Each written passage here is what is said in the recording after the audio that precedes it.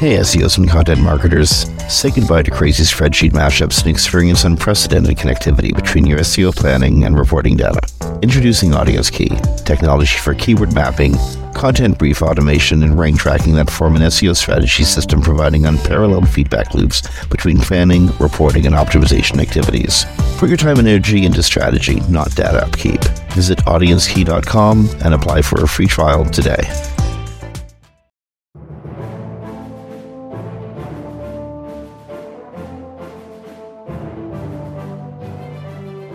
Hey everyone, welcome to Webcology here on WMR.fm. It is the 16th of November, 2023, and it being the 16th of November, 6 weeks till Christmas, it probably means that Google is screwing with you somehow or another.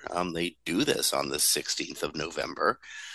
Welcome to Webcology, friends. This is Jim Hedge from Digital Always Media, Christine Schackinger from Sites Without Walls. And we're going to be joined in a few minutes by Joe Mabel, one of the top contributors to Wikicommons and Wikimedia.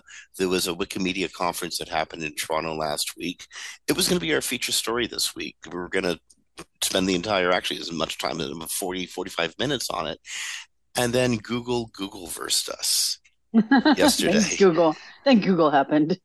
Scroogle.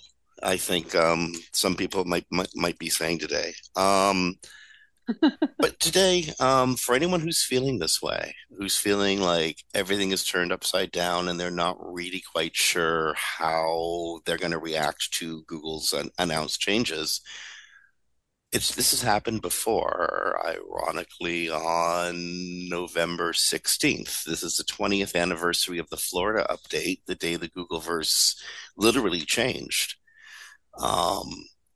And also the update that Google promised they would never do this sort of thing before Christmas again. It's Google. just because you know how you can tell when Google's not necessarily telling the truth. Their fingers are moving. Well, and to be a little fair, play devil's advocate here. The reason they're behind this year and running updates is because Project Gemini is also delayed, and Project Gemini was supposed to have been released already. So now they have to deal with the fact that that's not going into a Q1, and they have to catch up on all the other things that they were going to do after it released, but did not release. So you mean they have like twinning conflicting problems because of Project Gemini? Who could have thought it? Who could have thought it? Let's launch Project Gemini in September, right before the holidays. It's perfect time. Okay, so there's a lot of upheaval happening in the SEO world. We are going to get to that at the end of the episode. We're going to talk all through the changes. We're going to talk through personalization. We're going to talk through hidden gems. And notes meets when Google meets MySpace. Yeah, we're going to talk about the new social media feeling of the Googleverse. And we're going to tease the heck out of this moving forward because there's a lot to talk about. But before we go even there was a major conference that happened in San Diego last week. Well, the show was on air. It was at the beginning of the conference. And at this conference, Google spokesperson Danny Sullivan, Search Liaison, announced that everything was going to change. He didn't say everything was going to change next week, but he did say everything was going to change. What did he say 4 days later? Indeed. Christine, you were in the room when he was making that announcement. Did you have a sense of the enormity that was coming? Yes and no. So Danny's exact quote is, I looked it up to make sure I knew what it was. So his exact words were that there's so much coming on. I don't want to say buckle up because that makes you guys freak out. Because if you're doing good stuff, it's not going to be an issue for you. Of course, I just talked to a site yesterday. It's doing all good stuff, and they just got hit. But it's Google. But yeah, so he did say that there's a bunch of changes coming. It also could be related to the DOJ documents revealing some of their ways they do things. Who knows? But they did say bunch coming. They didn't say next week, of course, but Funny you should note that. We'll get to some of those DOJ documents later in the episode as well. yes, yes. So, do we want to talk about Brighton real quick, though? Yeah, yeah. Really quickly, then I want to jump to the other conference that we were going to talk about, the Wikimedia conference. Yes, And then we're gonna have to jump slice back into the changes to the enormity of the Scroogelverse. yes. And don't forget Sam Altman and God, but We'll that's another story for later. So we'll Brighton get to Sam soon. So Brighton SEO, just for anybody who didn't go this year, put it on your schedule for next year. Felt so old school. It was awesome. Everybody I've known in the industry over the years, not everybody, most of the people I've known in the industry were there. It was chill. It was laid back. You had time to talk to people. I think there was about 800 people that attended. If I heard correctly, I don't know if that's an accurate number or not, but it seems probably that's probably around right. It was just such a great experience. There were great talks. I was on the stage with Marcus Tober and Patrick Stock for like a site clinic, brought back site clinics, which are awesome. And then I did a technical SEO piece I did something about anomalies and how they're your best friend in technical SEO. And then there was also other great SEOs on the stage before and after me. It was a block. So it was just a really well done, well attended event. Felt like the ones from like 2000 to 2010 we used to go to, where we all kind of made and formed our community. And so I definitely say everyone should go to it next year. Also, get yourself on the free ticket. They have free tickets, 1 day tickets, and then speakers also get one or two extra tickets to give to people. And they're already accepting submissions for next year, pitches for speaking. So that should be definitely on your SEO list if you're in the United States, or if you're not, because if you're overseas, you already have two of them overseas, but the US one has kind of a different feel than the Brighton UK one. So I would suggest you come on over too, so we can all hang out and chat and have wine and pizza, which I is think what we that's do. excellent. I'm really pleased that on their debut that the Brighton SEO folks made a great go in San Diego. San Diego's a fun city. It's a nice town, a fun town, I suppose, to have a conference in. Good on them. You immediately went from San Diego to Texas to State of Search. I did. Cool thing about State of Search is it was a follow up. Not, it wasn't a follow up to Brighton SEO, but you had many of the same minds who were on the stage at Brighton, who went on the State of Search, Yes. and you could sum up the experience you had at Brighton. Yeah, it was great. And also, State of Search is pretty cool in that it's a local conference, so it's small, but it brings in very well-known SEOs. Like Dwayne Forrester gave a keynote, Brett Zabacki gave one. There were speakers like Jeff Ferguson, Steve Wiedemann, me, Martha from Schema App. So it was a really great group, and you have lots of time to just talk. So I sat there with Philly Weiss, and if you don't know Philly, he used to be a Google, I don't know if he was a quality engineer or spam engineer, but his partner is also one or the other. And I got to speak to him for 2 hours at a table about Google, which was great. I got to confirm some things and ask him questions. And of course, he doesn't break the NDA, of course. But it's a great conference because it's just small and you get to talk to people. And it has a lot of people that are from, outside of Dallas come to speak. So it's great. And those people also went on to some of those went to Barbados. So some people did the triple. I just did the two. So there's Barbados SEO by Martin McDonald right now and going on right now. So Yeah, Barbados. Yeah, I got a problem with a piece of software, a really essential piece of software that I use, an auditing piece of software, and have a great dialogue with the support team. And the head of support writes me today and says, "You know what? We're going to have you use an old version because our support team is at Barbados SEO. They won't be back until the 24th. So if you want to crawl the site, you're going to have to use this version." Now I went last year and it was a Thanks, lot of Martin. fun. But this time he didn't have it in the mansion that he kind of lives in, which cost him less than his house in California. Mm. And it's part of the like he came on board during the pandemic when they had the people coming in who did new tech, and they were helping support people in new tech to come into town. So he does things with the actual like government to help like support tech in Barbados. But it's a great conference. This one though is at a different venue, so I can't speak to like the venue or anything. But it was really a great show. Not Also the, small, but also lots of time to talk and chat. There's going to be great stuff coming out of great information that's going to be coming out of Barbados next Exactly. week when the slides start going up on screen and people start talking about it.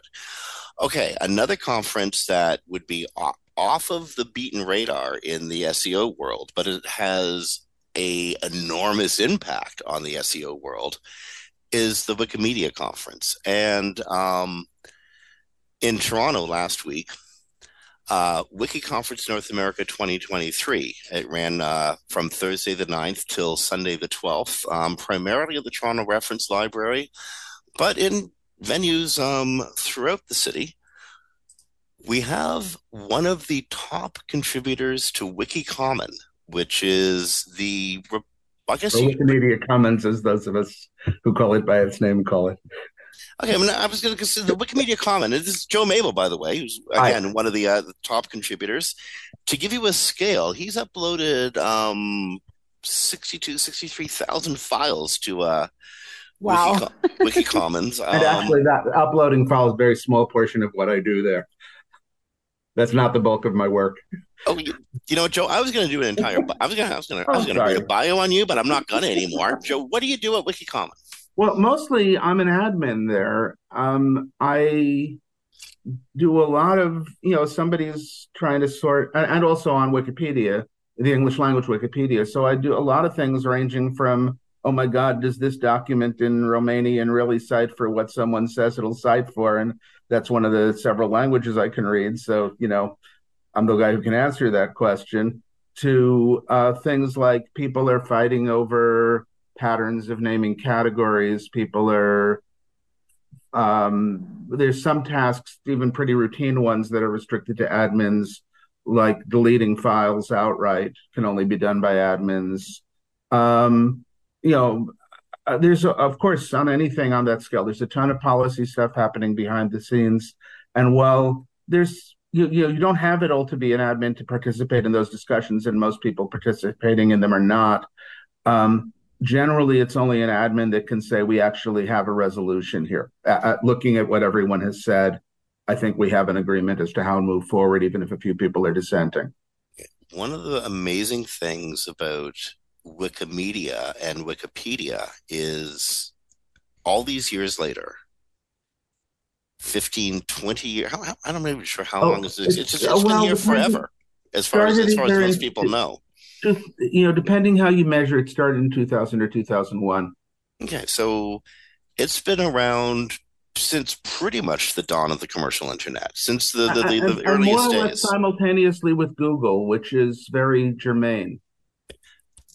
Unlike Google, Wikipedia has remained relatively close to its foundational roots and its Absolutely. mission, and not necessarily in the way it operates, but in its mission and in trying to stay true to its core mission.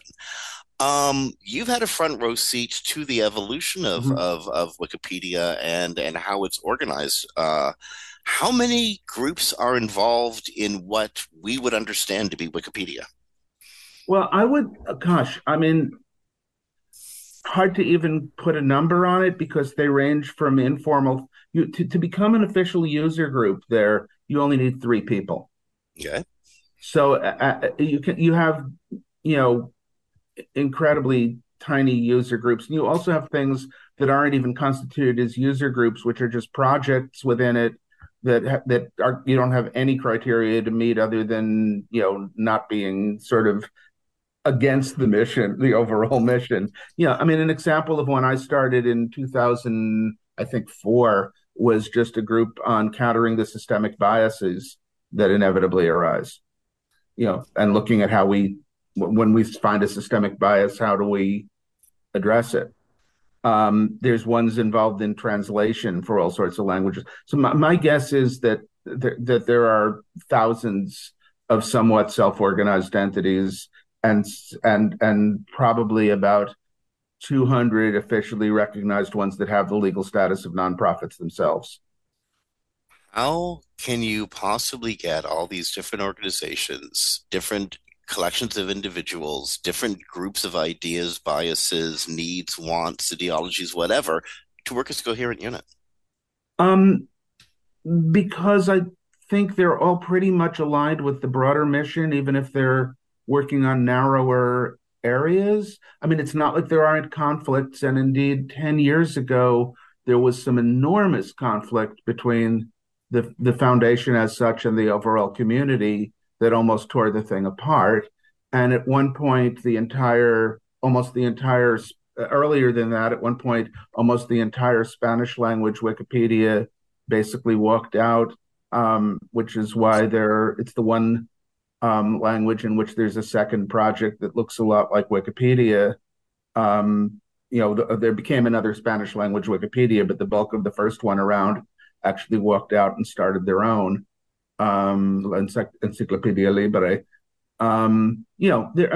We ended up once with there were two rival Portuguese language user groups in Brazil that actually both got evicted for fighting so much with each other. But there've only been a handful of such moments along the way in 20 odd years, and there's enough people pulling the same direction that things like that get sorted out.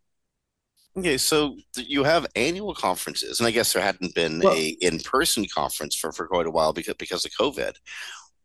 Who comes yeah, together at a wiki actually, conference? we have a lot of conferences besides that. There's sort of three levels of conference of significant broad conferences. There's several around. Also, I don't even know how many under the name of Wikimania, which are basically just individual users presenting whatever the heck they're working on. Hmm. There's an annual one usually held in Berlin that is really making big high-level policy decisions, things like movement charter, things like code of conduct that is imposed on, that is going to be brought on everyone, things like that. And then there's ones like this that are in between. That in this case, this was WikiConference North America, which is a mostly bottom up, but we get some funding from the foundation. And that is a mix of maybe 4 or 5 themes plus individual contribution papers that were viewed as being important enough that someone thought they should get broad exposure, which in fact I was there officially in that last capacity presenting on some work I've been doing with archival materials. So citing who did what is core to Wikipedia's values. Yes. This information came from this source, and we could trace it back to that source. Correct. I'm trying to phrase the question. I would add particularly an issue on Wikipedia, on Commons, if we can simply say something's old enough that it's in the, an image, we know it's old enough that it's in the public domain. If we don't know who took that photo in 1887, we don't really necessarily care that much, other than it's a photo from 1887. Of course, it's in the public domain.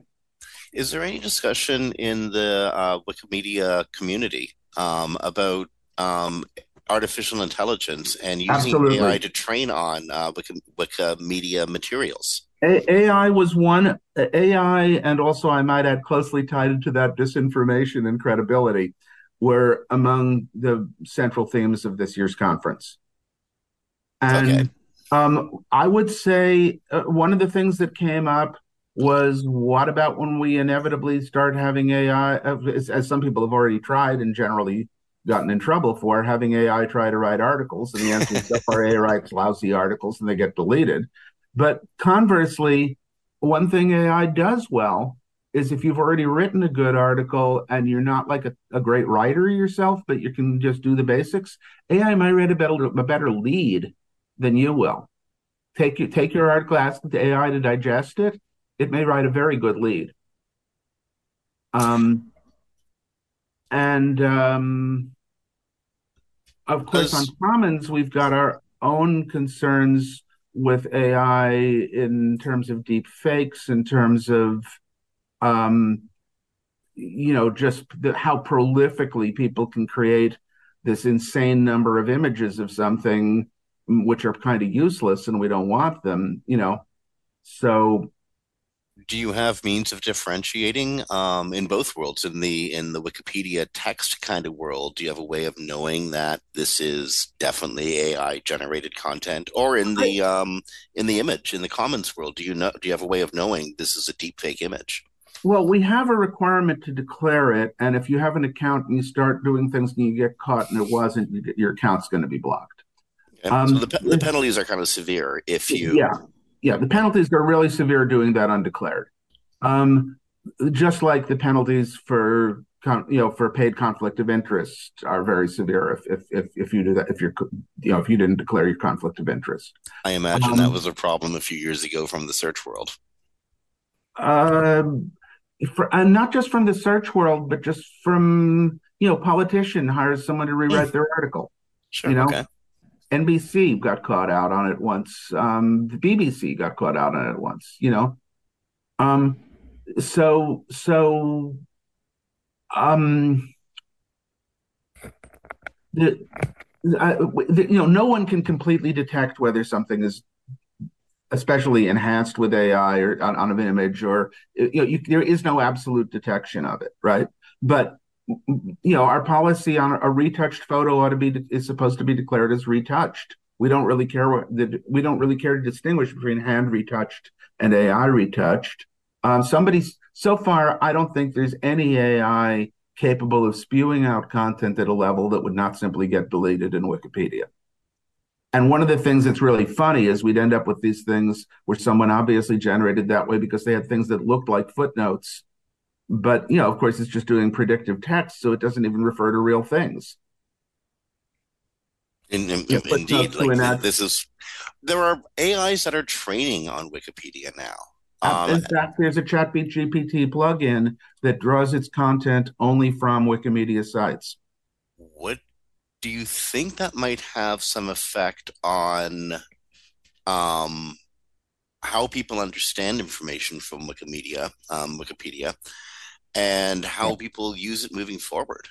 Yes. I mean, the biggest fear that was expressed is that most people, 5 years from now, 10 years from now, will be getting their information almost entirely by talking to a personal assistant. They won't know where it comes from. They'll probably be overly trusting in it. They won't be able to distinguish at all. And one of the other major themes is disinformation, credibility stuff. They won't be able at all to know whether the stuff comes from a reliable source or not, and they'll just a large portion of people will blindly trust what they hear. And the further thing that's of enormous concern to us, even if what they get comes solidly out of our solidly cited stuff, they won't know where that came from. And we will lose the main channel by which we gain editors, which is people using it, realizing how useful it is, and wanting to become part of the community. Do you remember the quaint old days when universities professors were like, "Well, you can't trust Wikipedia content"? Uh, That seems so quaint now. Yes and no. I mean, there's researching with Wikipedia is different than researching with, say, Britannica, let alone with secondary sources. Dan Keshet and I wrote a piece back in maybe 2004 or five on researching with Wikipedia that stands up remarkably well about 20 years later.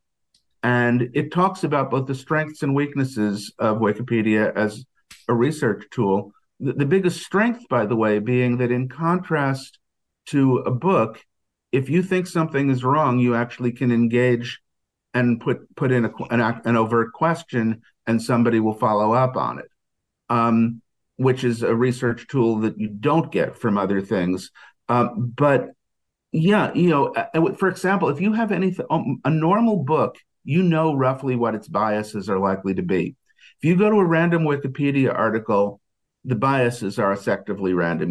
Unless you actually know enough about the community to know in a meaningful way what the particular authorship of the article means, you could be dealing with anything from something thrown together by an undergraduate to something written by a very competent scholar to something written by somebody rather biased that hasn't really been well reviewed by someone else. So some of those cautions remain valid.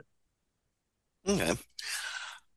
A large foundation like Wikimedia has millions, tens of millions of dollars and Yes. resources and intentions at its disposal, and that can get controversial.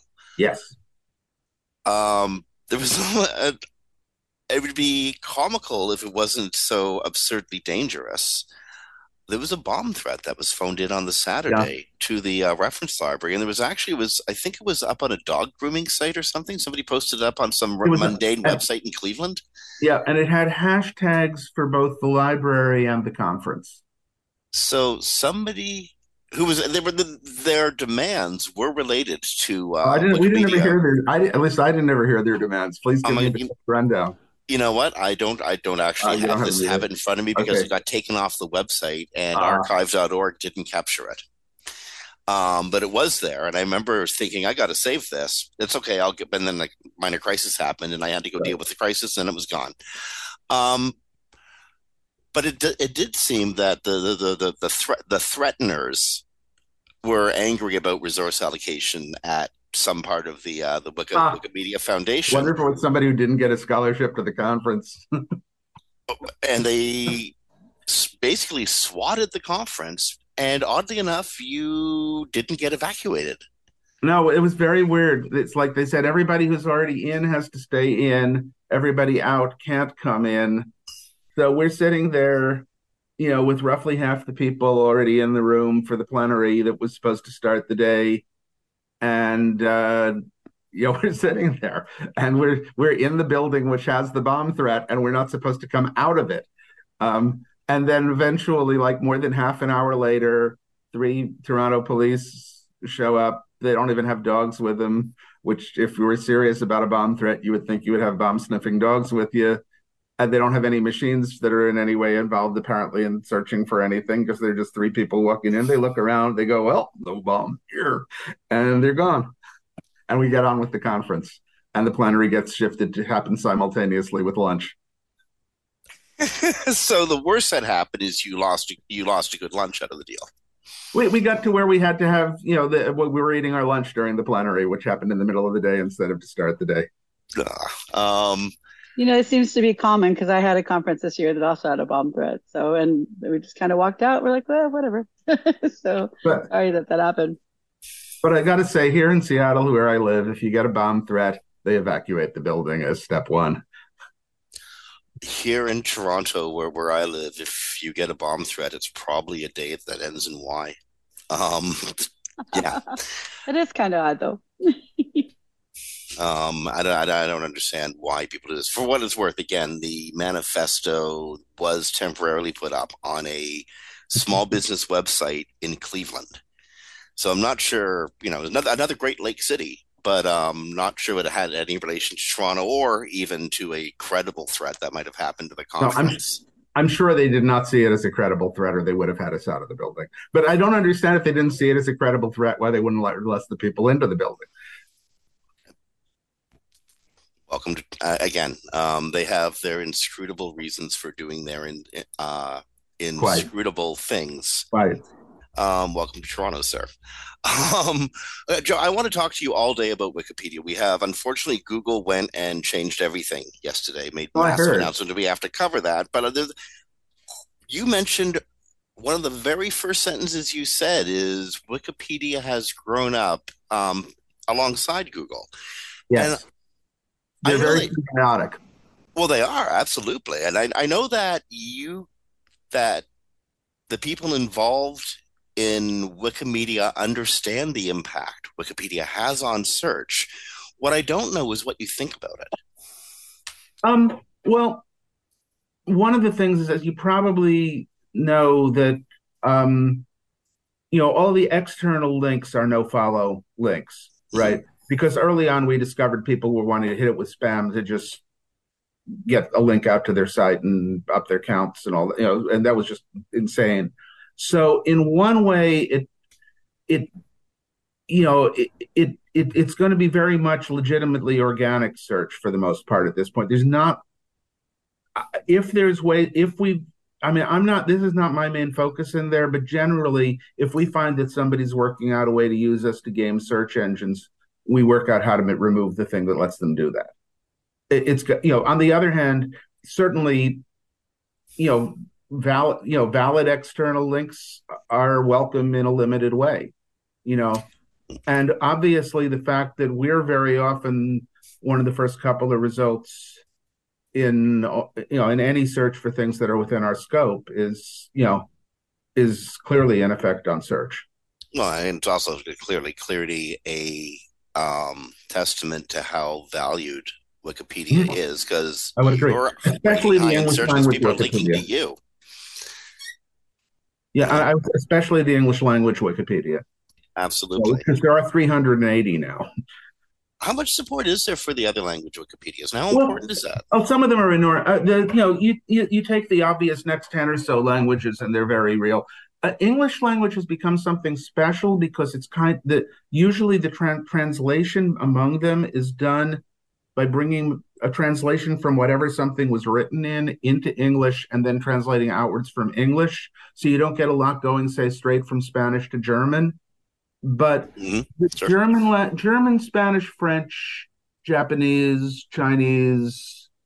I'm sure. I hope I'm not offending somebody by what didn't leap to mind. But all of those are very comprehensive encyclopedias, and even something like one that a language I happen to know, Romanian. If you were looking for topics about Romania, you would find better coverage in the Romanian language Wikipedia than in English. I could understand that. Joe, I want to ask you 100,000 questions, but we're But you don't have time.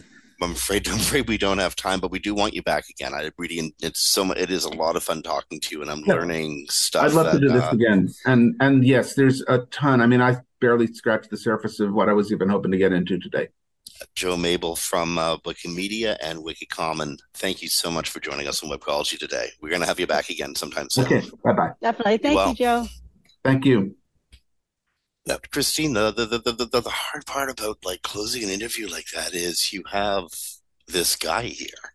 You want to ask 100 questions to get off on it. I did that. I went off on the language tangent. I couldn't help myself. It was there, and I had to. I know. I get it. I mean, it's such an important piece of everything. I mean, a lot of training for the LLMs was done on Wikimedia, so it's great. Yeah, but we definitely need to have him back because unfortunately, Google decided to Google bomb us, using an old term, with a lot of changes today, plus a couple other things we need to cover. So we have to do some rapid fire, and then we'll do deep dives on the things that need to be deep diving.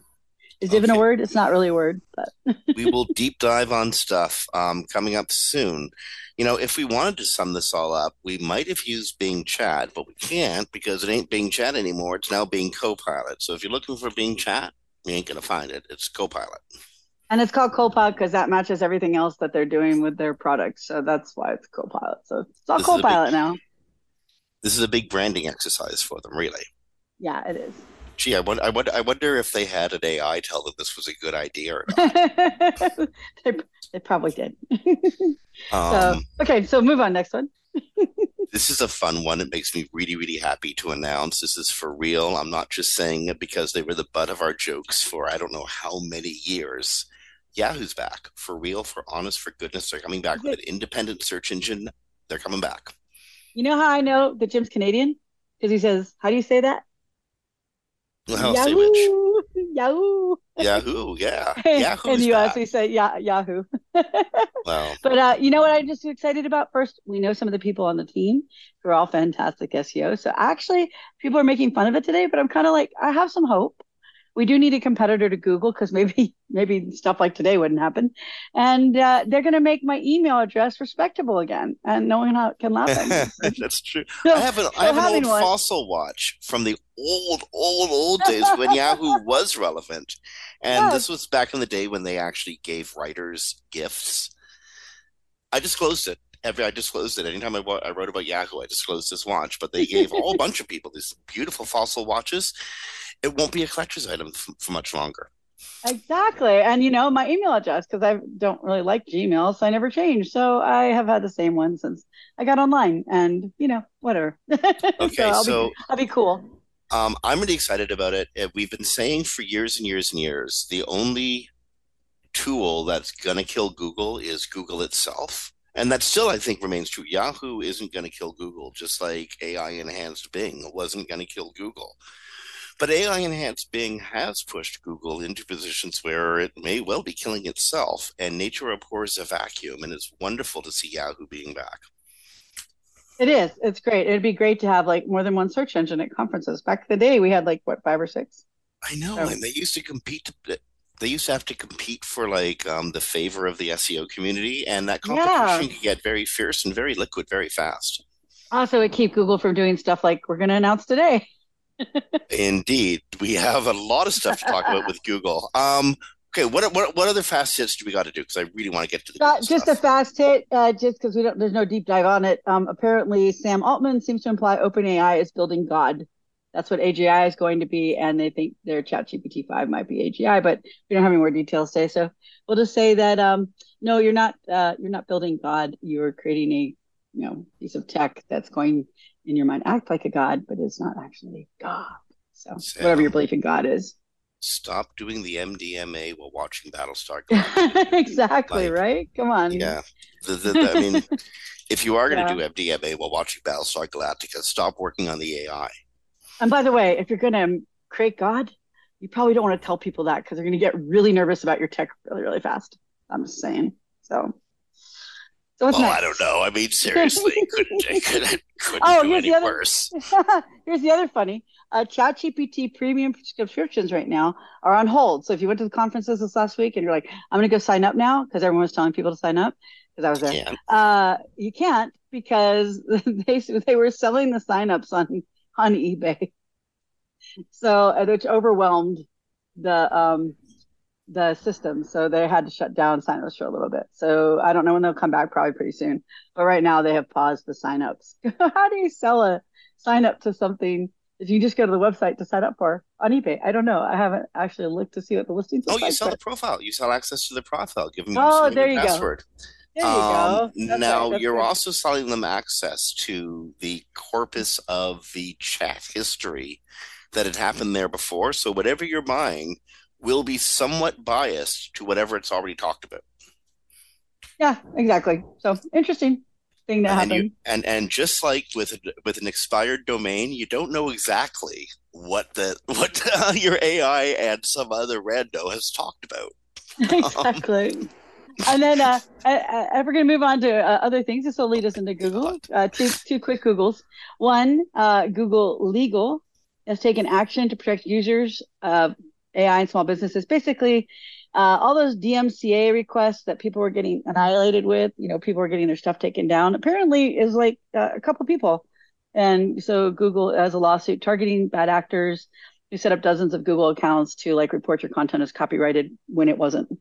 So this will be huge because this was a big thing. It's like resulted in the removal of over 100,000 businesses' websites, which were all fraudulent claims.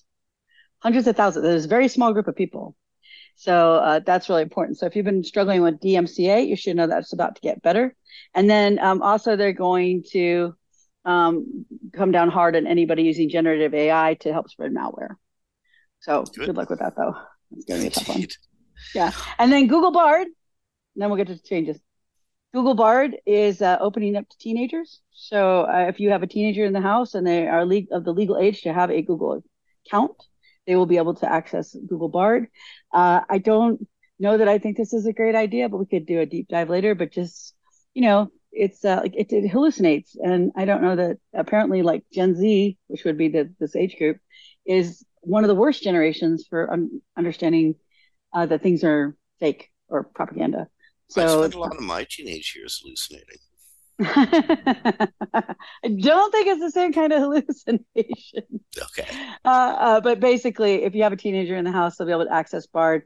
If you're going to let them access Bard, I would have a long conversation with them, telling them how it can make stuff up so they don't get in trouble, like with school, and they ask it something and they turn it in, and then like end up on their paper or something because it wasn't actually accurate. So I think that's all the other things outside the changes. Okay. Right? Anything? To the best of my memory, I wrote this 20 years ago today.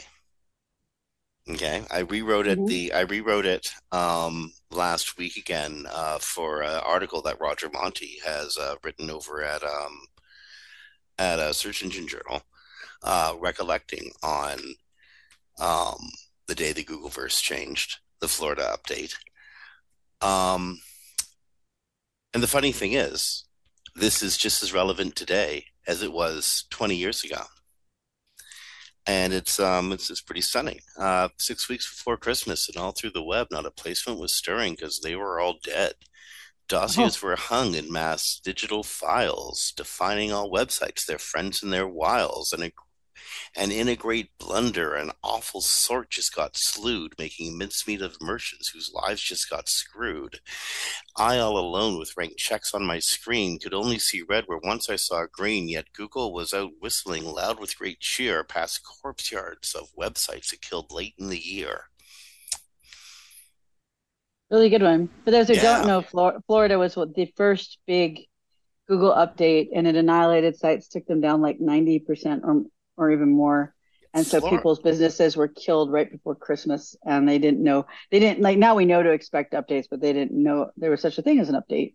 So So Google promised here's never to do that again right before the holidays, and yeah, on Sunday, November the 16th, 2023, Google released a massive update that literally changed about 90% of the top 20 websites in its index. yeah. Demoting well 90% of the websites that were in its index. And that was on a Sunday. So you could see the forums start to light up. The I Help You forum, the Create a Site forum, the early Webmaster World forum. You could see it light up on the Sunday. But we weren't at work. And this is like 2003. Most people had high speed internet, but you didn't necessarily have your massive tool set at home because things weren't in the clouds. You had to store things on your hard drive. So I had basic rank checkers and stuff on my home computer, but I didn't have my tool set that I had on my computer over at Stepforth where I worked at the time.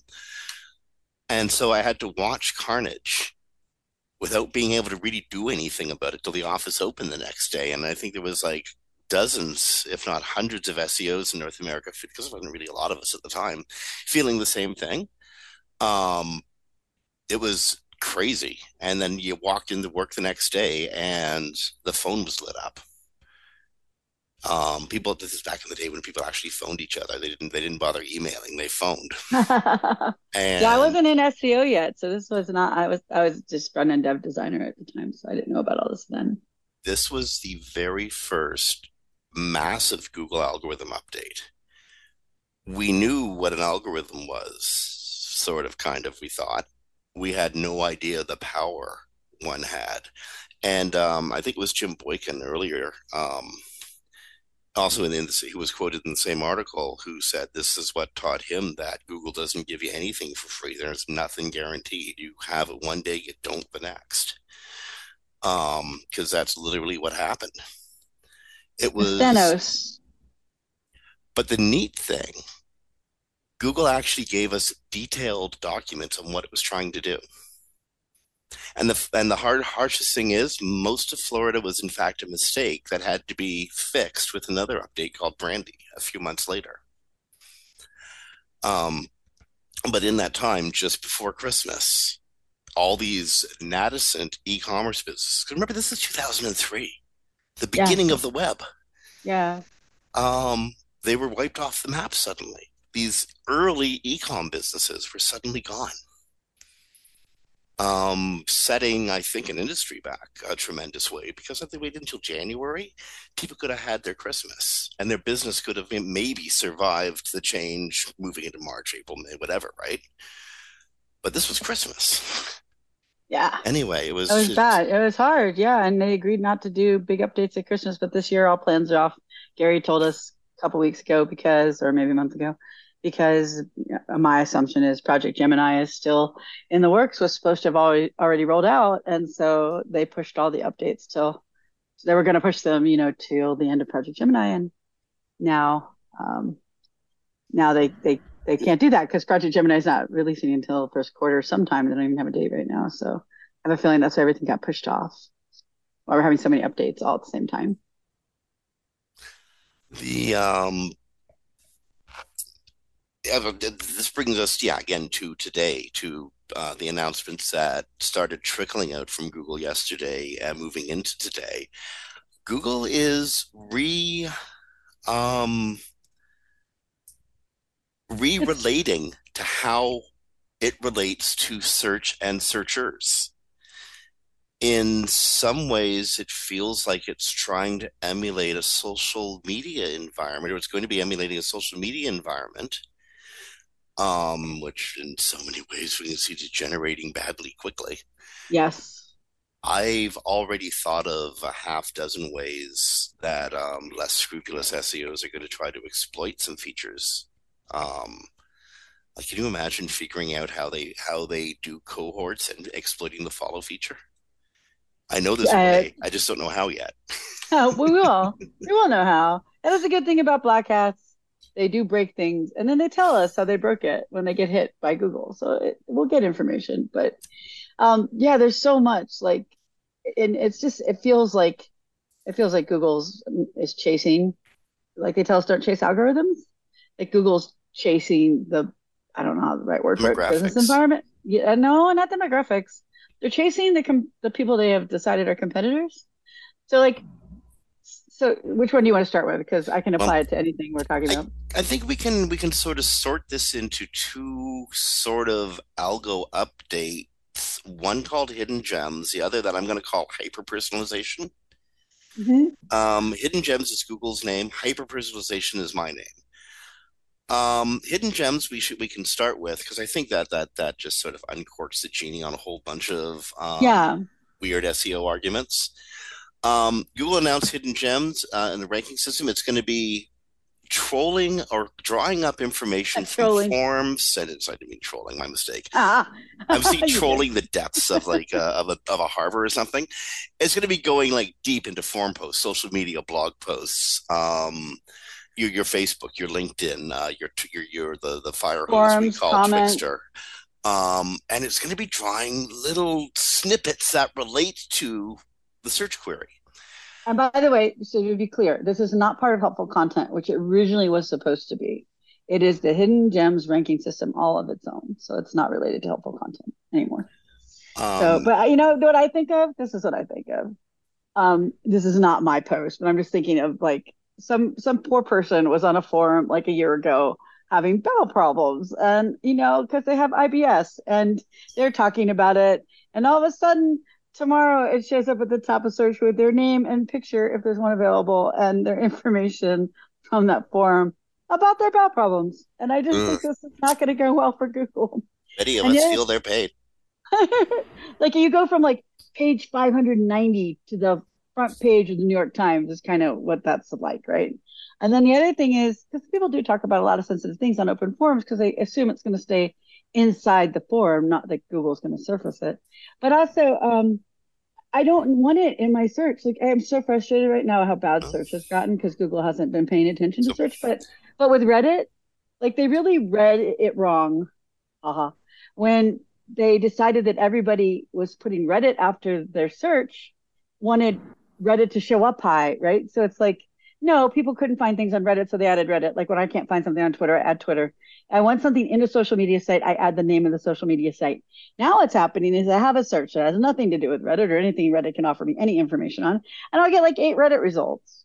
I'm yeah, like, you know what? In 15 minutes from now, I guarantee you Reddit's going to be charging $8 so you're verified and so that your account and your stream is open to search spiders. maybe they talked about. Remember, they talked about getting I'd do off that if Google. I was that man in a minute. You'd be making millions. Like But seriously, but if I but was they them, said they I'd might do get it. off Google. They might get off Google. Remember, we talked about that about a month ago. Well, So because Google is putting the pressure on everybody right now in the biggest way. Um, Google I don't. wants everyone to conform to their Googleverse standards, and if you can't conform to them, then they're threatening you with being Yeah, de-indexed. Oh my God, you don't show up in the image viewport. You are de-indexed. yeah. And Google's like, and Reddit's like, yeah, we don't care because our users will come anyway. But the thing is about hidden gems is this all feels like a social network, right? And I don't come to Google for a social network.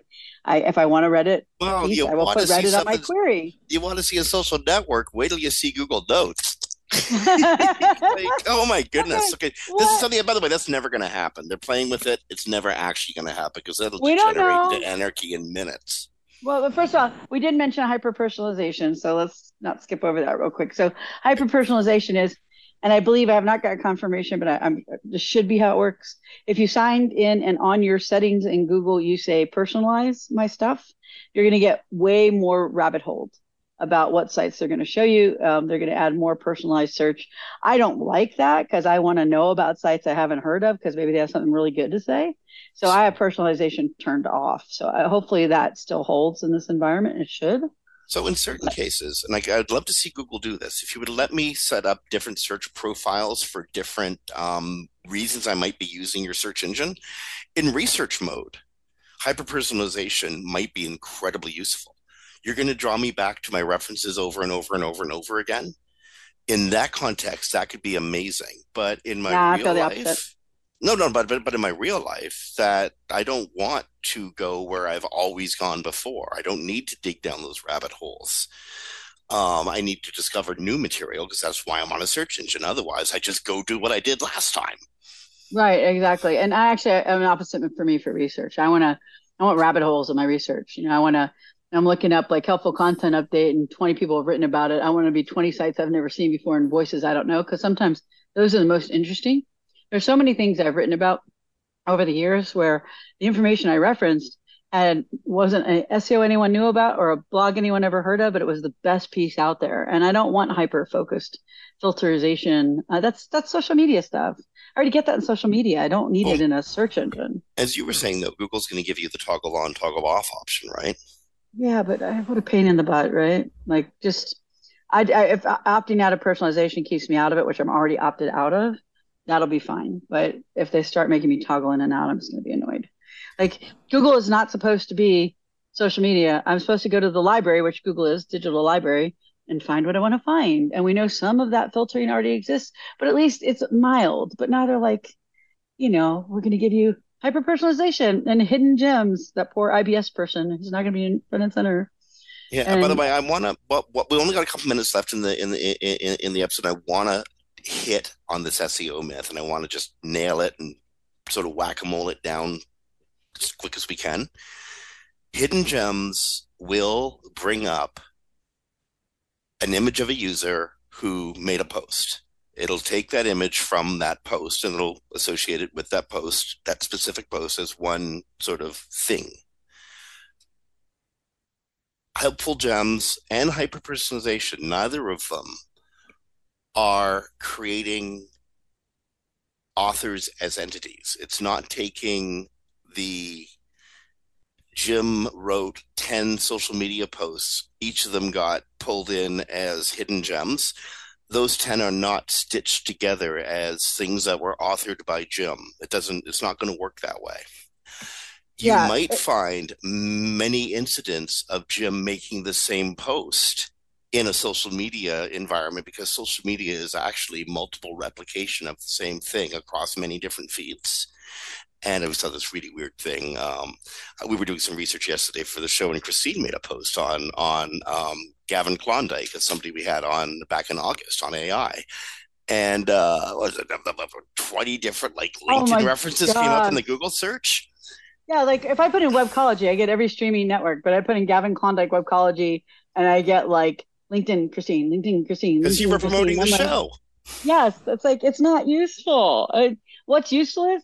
Webcology showing up on the streaming channels with Gavin Klondike, and so I can pick a streaming channel and post it. But no, I got 20 More importantly, in that process where we saw 20 incidents of Christine Schackinger wrote, in none of those instances was Google making Christine Schackinger the entity that wrote this. This is not showing up in her knowledge graph. It's not being attributed to her as Christine the author.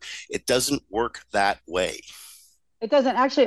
Danny was very clear on this in Brighton, where he said, in general, we don't use authors and we don't use experts. We don't track any of that. We want to know you wrote with expertise, and that's based on vector relationships and things like that. We don't need to get into it now.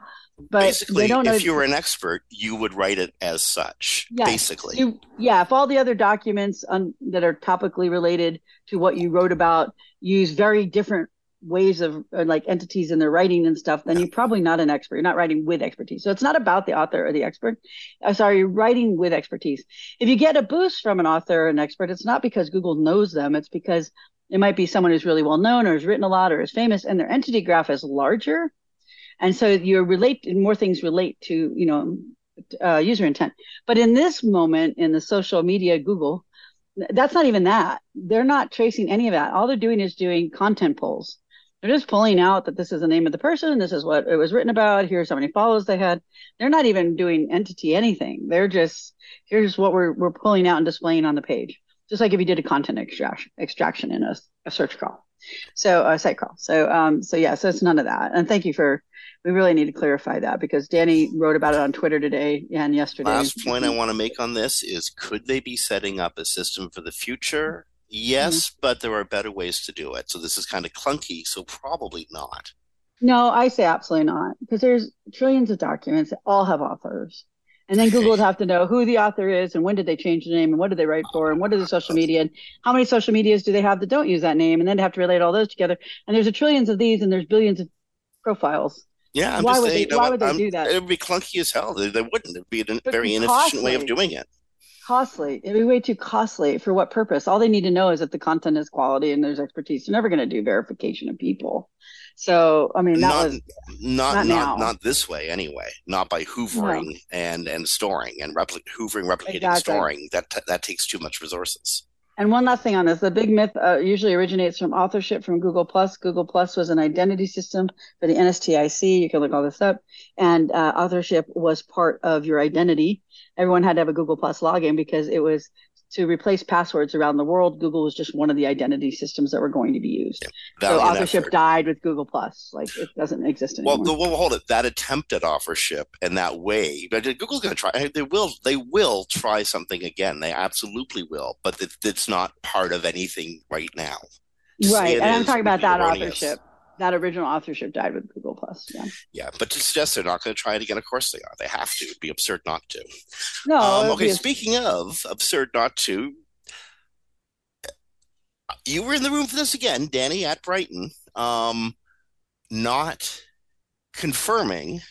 I don't know how he does this without his eyes blinking rapidly. Not confirming that Google uses click data.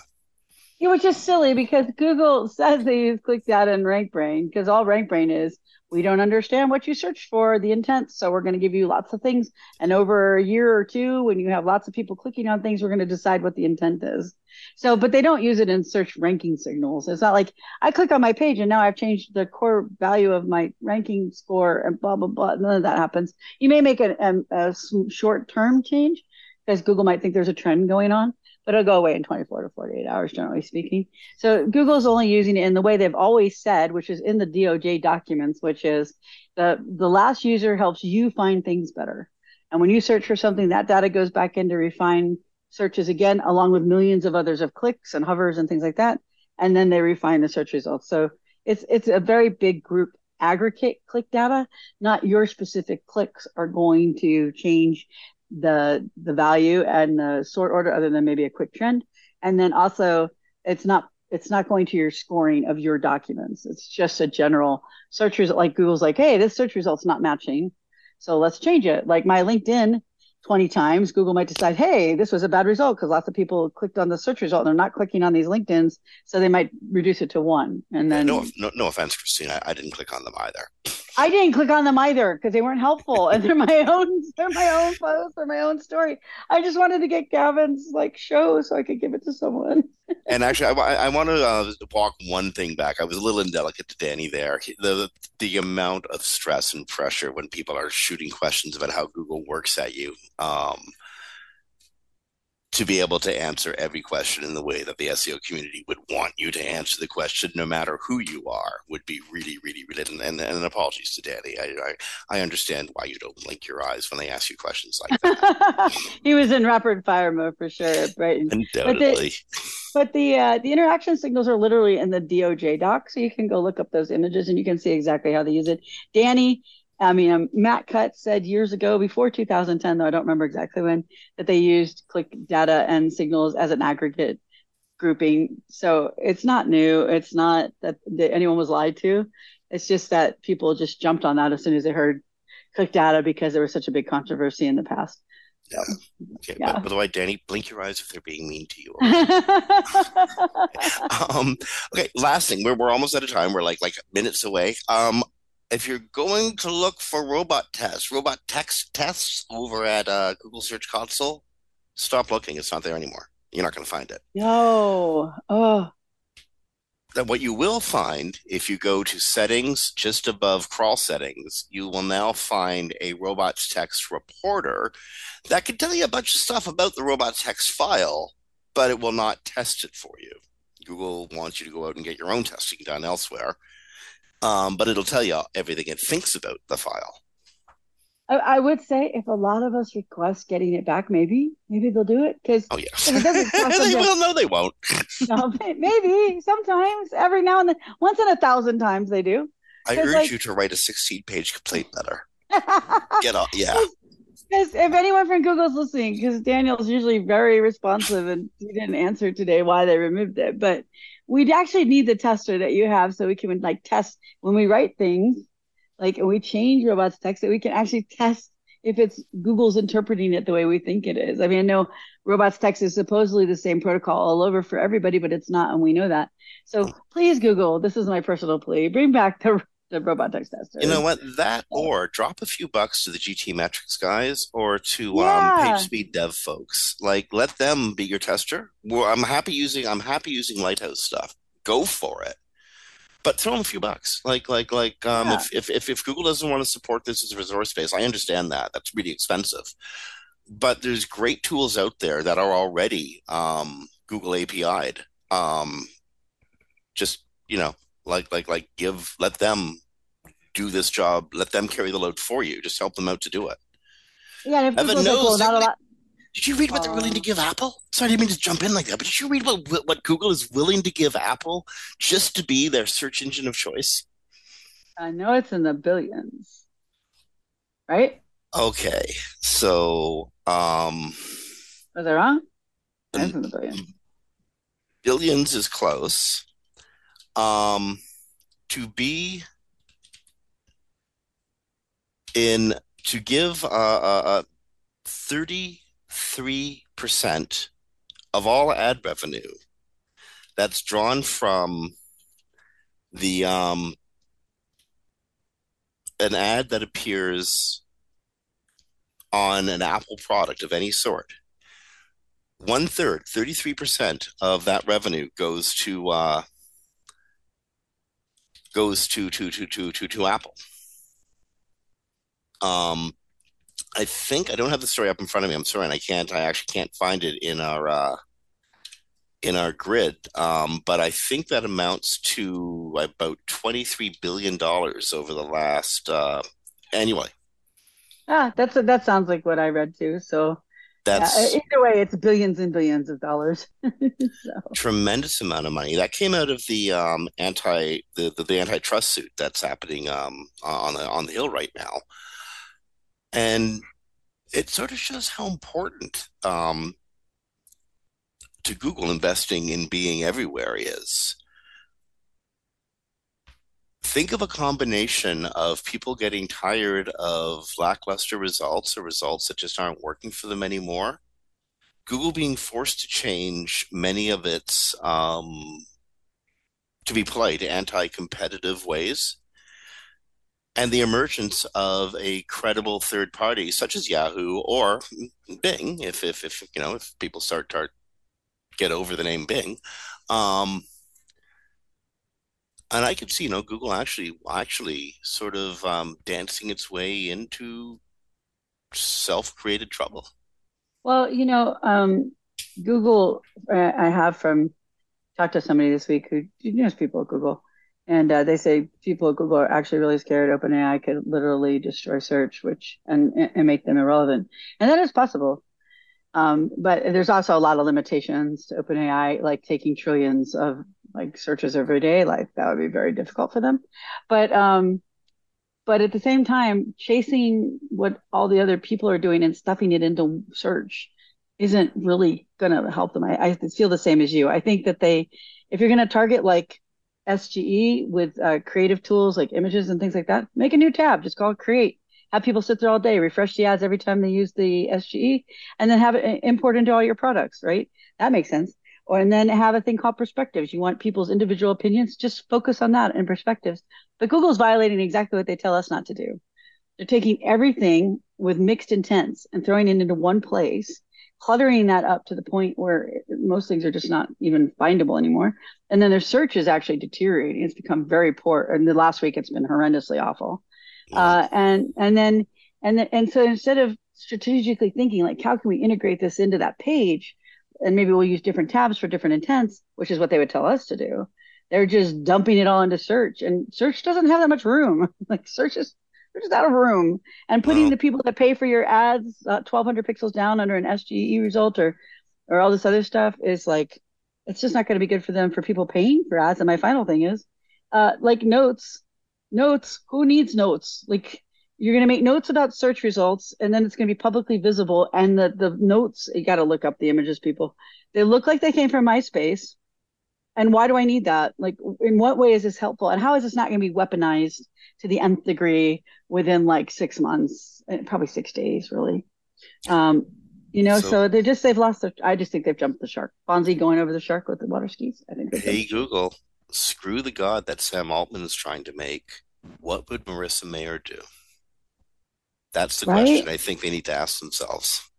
That's it. What is Google? Like, if Google wants to be a Well, social network, fine, make that separate, but leave search alone because I still need to find stuff, right? okay, we're jumping out really quick, but there was the incredible link analysis search tool that Larry and Sergey made, and then there was the elegant